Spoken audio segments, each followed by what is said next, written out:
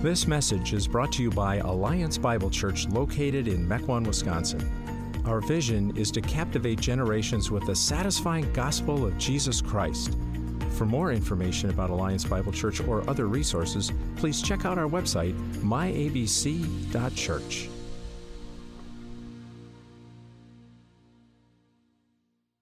Have your Bibles. You can open them to Judges 7. The story we're looking at today comes from that passage.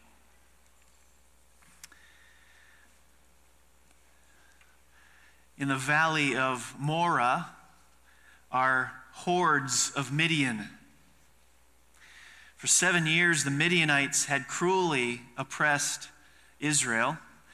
So inhumane were their tactics that they would intentionally wait until Israel had planted their crops, and then like a swarm of locusts, they would sweep through the land, uprooting and destroying all that Israel had done. Their oppression of Israel was both economic and deeply psychological. Now, 135,000 of them were camped again, waiting for the opportune time to unleash their unique brand of warfare. Just to the south of the Midianite army are 32,000 Israelites, led by a fearful and timid Gideon. God had once again listened to the desperate cries of his people. He had raised up a deliverer for them. But Israel, as it stands, is outnumbered 4-1. How can they possibly win this battle? God has an idea. He comes to Gideon and he gets straight to the point. Gideon, you have too many men. What's wrong with this picture? They're outnumbered 135,000 to 32,000, but God says 32,000 is too many. Gideon, you have too many men. So the announcement is made that anyone who is afraid can return home. At first, the departure rate is a trickle. Then I'm sure Gideon's nerves were tested as that trickle turned into a deluge as he watches 22,000 of his 32,000 depart. They're down to 10,000, outnumbered 13-1. Now you would think God would assess this and conclude, now that's more like it. But we have the opposite. God again comes to Gideon and he says, Gideon, there are still too many men. So God instructs Gideon to have the men go down to the stream to get a drink. Those who cup the water in their hands and drink are to stay. Those who get down on their knees and drink directly from the stream are to leave. Now, a lot of ink has been spilled over trying to hypothesize what is in this criteria, but I suspect that the test is less about figuring out a particular kind of army than it is assembling a particular quantity of army. After the test is applied, Gideon's army numbers just 300. He has seen more than 99% reduction in his fighting force, and now this army of 300 is going to take on an army of 135,000. Now, knowing Gideon's fearful nature, God tells Gideon to take his servant Purah and sneak into the Midianite camp at night to listen to what they're saying. So the two of them quietly creep into the vast expanse of Midianites.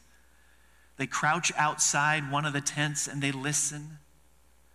A man inside had had a dream, and he's relaying this dream to his fellow Midianite comrade. He says, I had a dream that a loaf of bread came tumbling into our camp. It struck the tent with such force that it knocked it down. And his friend replied, God has given the whole Midianite army into the hands of Gideon. When Gideon heard the dream and its interpretation, he bowed down and he worshiped. He then returned to the Israelite camp, and he instructs his band of 300 men to each take a trumpet, a torch, and a clay jar. In the middle of the night, at Gideon's command, they blew their trumpets, they gave a great shout, they broke the jars, and they let their torches shine for all to see. And then we have in chapter 7, verse 22, when the 300 trumpets sounded, the Lord caused the men throughout the camp to turn on each other with their swords. Once again, Israel has been saved. What do we learn from this? 3 things. Number 1, we learn human boasting is the real enemy. Imagine being in Israel's camp at the beginning of the story. Hordes of Midianites have economically and psychologically bullied you for 7 years. As it stands, you're already outnumbered 4-1. Your concern is the Midianites. The Midianites are the real enemy. But look at what God says in verse 2. Right away in verse 2, God says, I cannot deliver Midian into their hands, or Israel would boast against me. My own strength has saved me. God's concern for Israel isn't the Midianites. The real enemy is human boasting. Boasting is what we do when we want to encourage ourselves and others to give us glory, to make much of us, to get others to be impressed with us, to get people to point at us and say, wow. That's the real enemy. So in reducing the army, God is getting Israel to see themselves as so weak, so inadequate. They say of themselves, we are incapable of this. And when the victory is won, they're not going to look at each other and say, look at what we've accomplished. Instead, they're going to say, can you believe this happened? Stories in the Bible aren't only documenting historical events, they're demonstrating spiritual realities. And such is the case with this one. And it works out a number of ways in our lives today. It works out, first of all, on the level of conversion. Because this story of Gideon is a salvation story. It's a deliverance story. Part of becoming a true believer is God bringing us to the point where we see our inadequacy and our weakness. Several years ago, a woman by the name of Elizabeth came to see me in my office, and I asked her what was on her mind, and she started talking a little bit about the preaching that she had been experiencing at the church and how different it was from what she had grown up with. And so we were talking about aspects core to the gospel. And one of the things I was hammering, knowing her church tradition, I was going after this concept of grace. Again and again and again, that it's not by compiling a moral resume in this life that we are ultimately found acceptable before God, that God has sent Jesus into our world to live a perfect life for us and to die in our place, and we contribute nothing to our salvation except the sin that makes it necessary. And she had a very, very hard time with this. And she said, at one point, she said, well, can't I bring something to the table? Just something. Can't I bring something to the table? And I said to her, Elizabeth, the only thing you're going to bring to the table is your sin. She didn't like that. Let me bring something that's good, just a shred of it, just a little bit. Just a little bit. God can do 99% of it, let me do 1%.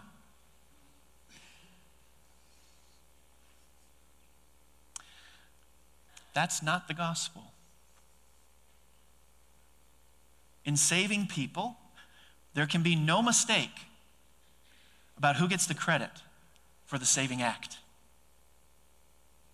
That's why the thought of, well, I contributed very little, but I contributed something, is not the place we need to be. When you became a Christian, or when you reflect on the time that you became a Christian, did you ever say, or do you ever think, can you believe that happened? The Gideon story is a salvation story. They're outnumbered 450-1. And God demonstrates his power and authority to save against all odds. Have you looked at your life and at some point said, can you believe this happened? This also works out on the level of evangelism. Being an instrument in God's hands of bringing people to Christ can be a source of boasting for Christians. If God gives us success in evangelism, we can quickly become conceited. But God's goal in evangelism is to get us to say, we are incapable of this. The glory is God's, the privilege is ours for being allowed to be a part of what he was doing. When I first entered ministry, I did not have that mentality. Coming out of seminary, seminarians are hotheads. They've been bathing in academic rigor for 3, sometimes 4 years, and they're hotheads, and I was one of those.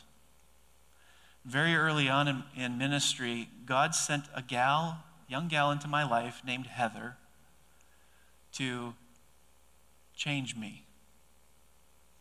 Heather had walked in from off the street into the church, and she had gone to the front desk and requested to meet with a pastor.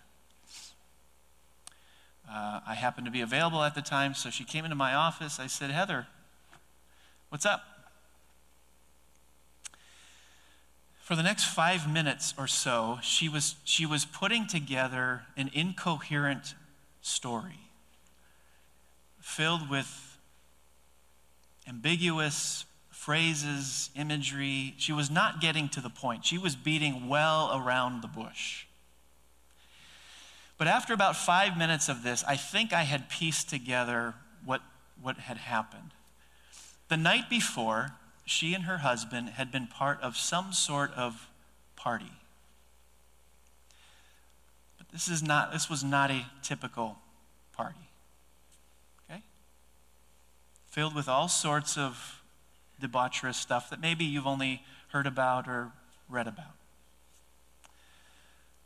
So she gets done, 5 minutes of beating around the bush, ambiguous, broken sentences, and she stopped, she paused, she took a deep breath, and she looked at me across my desk, and she said, so, I think I need to be born again.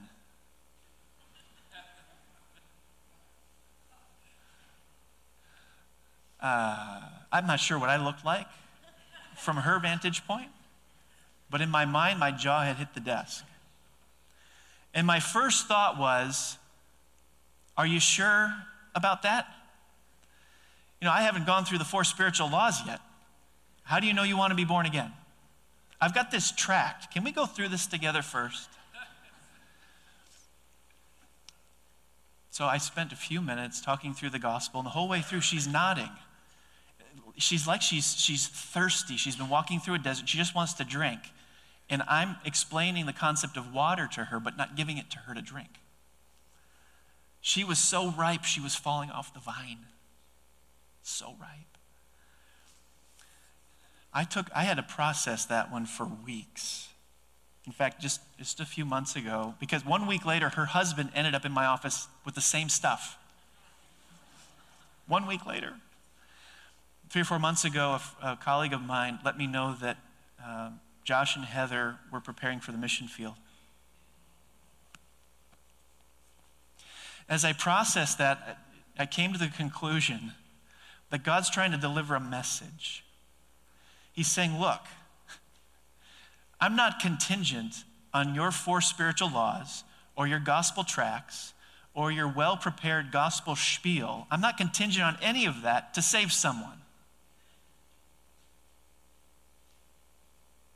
I am much bigger than that.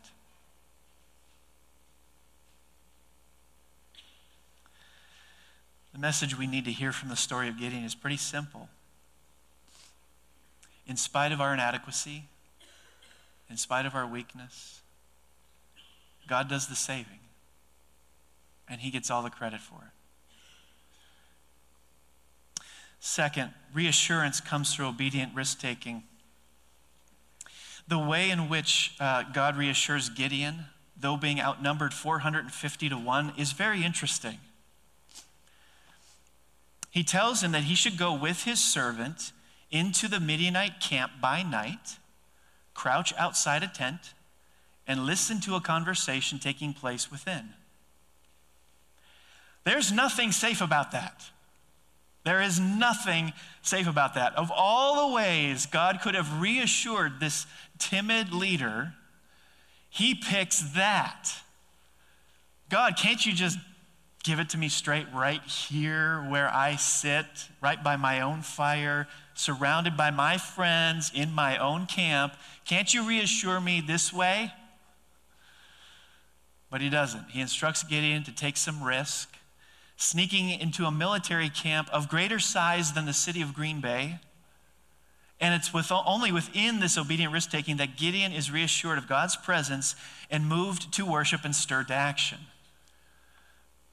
Tim Keller, reflecting on this, wrote this. He says, we can find that we lack assurance of God's presence with us and power for us because we never take a risk and do something bold in obedience to him. We never step out in faith and find him there. If I was Gideon, I would have wanted God to reassure me some other way. But there are times God reassures us of his presence and power only as we step out in faith. Now, this story also tells us something about how God reassures us. It also tells us how God reassures us, practically speaking. First is through his word to us. God communicates with Gideon. It's through this communication that Gideon is receiving some assurance of his presence with him and his power for him. So as Christians, we need to remember that being in the word of God should never be a perfunctory act, but it should be something we engage in because we know as we go there, God is going to provide some reassurance as we walk with him. Second, God reassures us through other people. Gideon found reassurance through the words of someone else. This highlights the importance of community. When we isolate, we cut ourselves off from a critical source of reassurance. And third, God reassures us through circumstances. Think about this. Picture a camp with 135,000 people. How many tents are there? How big is that? How does Gideon find the right tent?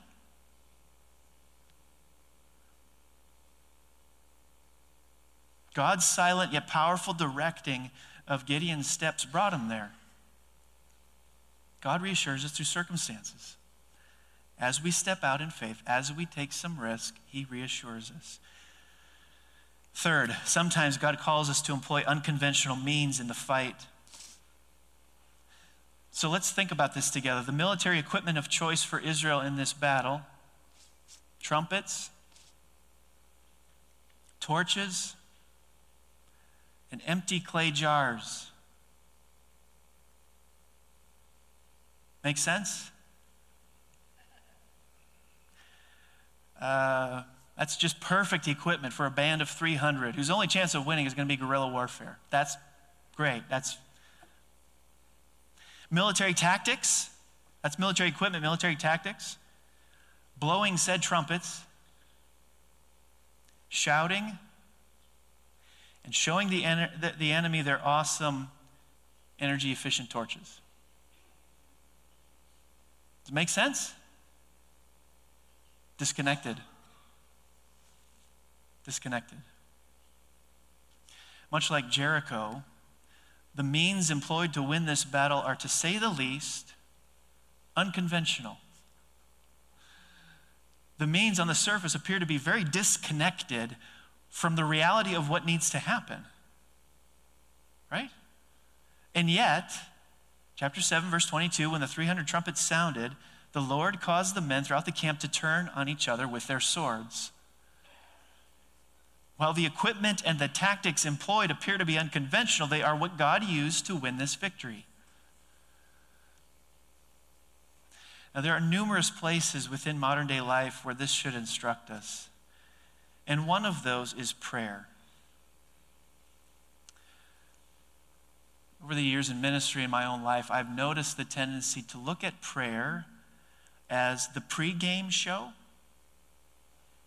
which happens later. Right? You got your list of things that you're pouring out before God that you want to see him accomplish, but that's the prelude to the real thing that happens later. Let me give you an example of that. Maybe there's someone in your life who's a mess. They're stuck in sin. They might be miserable to be around. They aren't receptive to Jesus. If you see that as a fight, as a battle, what would be conventional battle tactics? Well, why don't you just try this line of reasoning with them? This set of arguments. Go do that with them. Go get in their face a little bit, lovingly but firmly confronting, rebuking. That's more like the hand-to-hand combat type of stuff. And there's a place for that. But that's not what's coming out of this story. Those are conventional hand-to-hand combat tactics. Unconventional battle tactics would simply be to pray for them, because many of us look at prayer as being disconnected from true ministry. And that couldn't be further from the truth.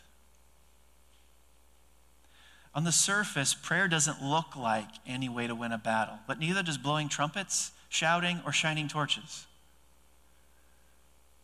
Sometimes God calls us to what on the surface looks like unconventional battle tactics, as if those battle tactics don't have anything to do with the outcome. But those are the tactics he uses to win victories. Prayer is not a prelude to ministry. It is ministry. We're going to talk about vision and values a little later in the summer. And that's going to be one that we're going to have here as a church. Prayer is not a prelude to ministry. It is ministry. Prayer is always a great use of your time. When you're praying, you're in the trenches. You're engaged in the fight. Now, sometimes God calls us to employ means that to us look unconventional, but they are his ordained means of winning battles. There's another way to look at this story, and it has to do with how we define success and the road to it. Life in 21st century America says that your value is predicated on your achievements. What you do with yourself professionally. But life in God's kingdom is backwards.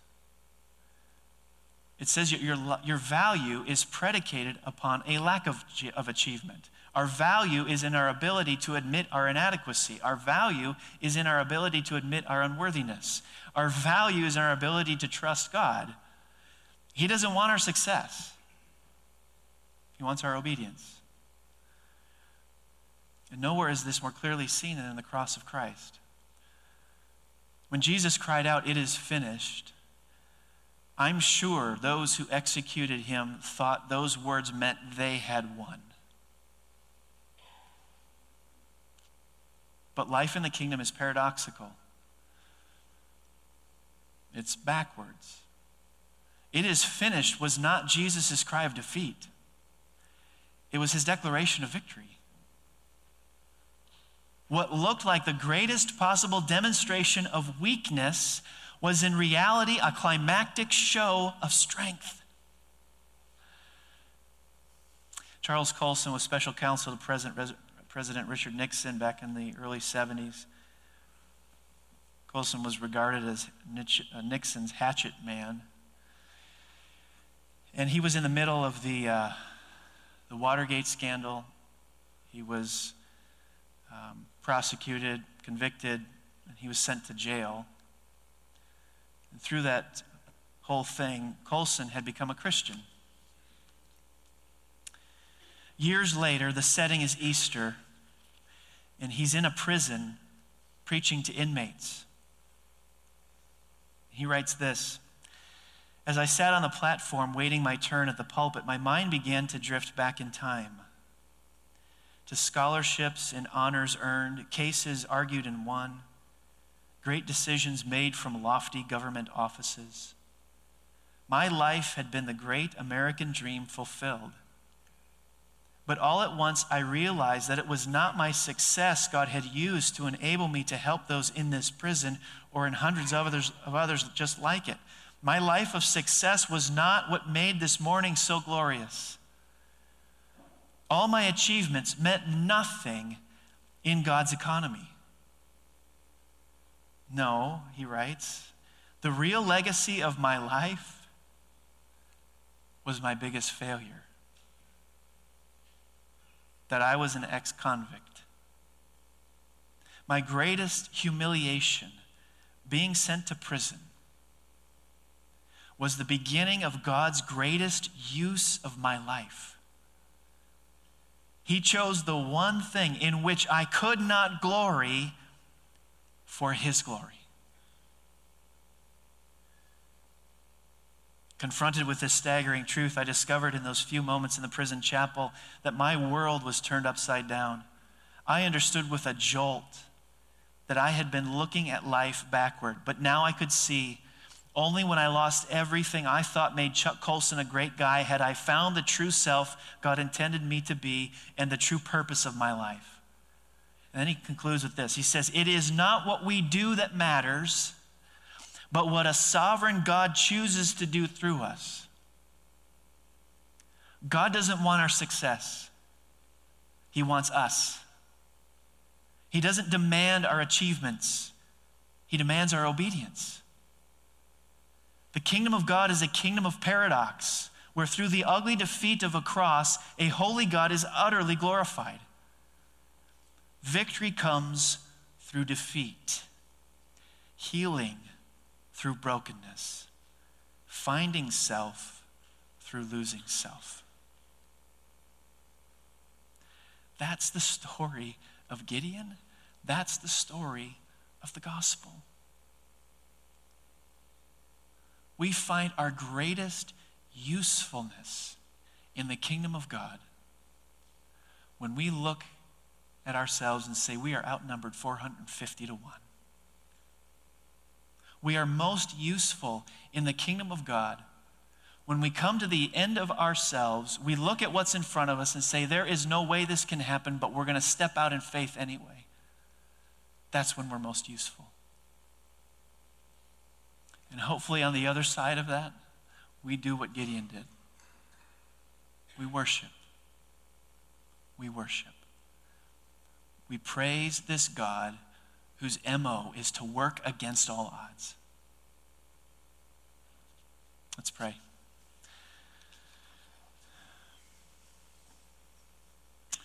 Gracious God, everything about this runs contrary to our nature. Because we always drift toward a look-at-me mentality that boasts in our abilities and competencies and accomplishments. But all the while, you want us to move to a place of inadequacy and unworthiness.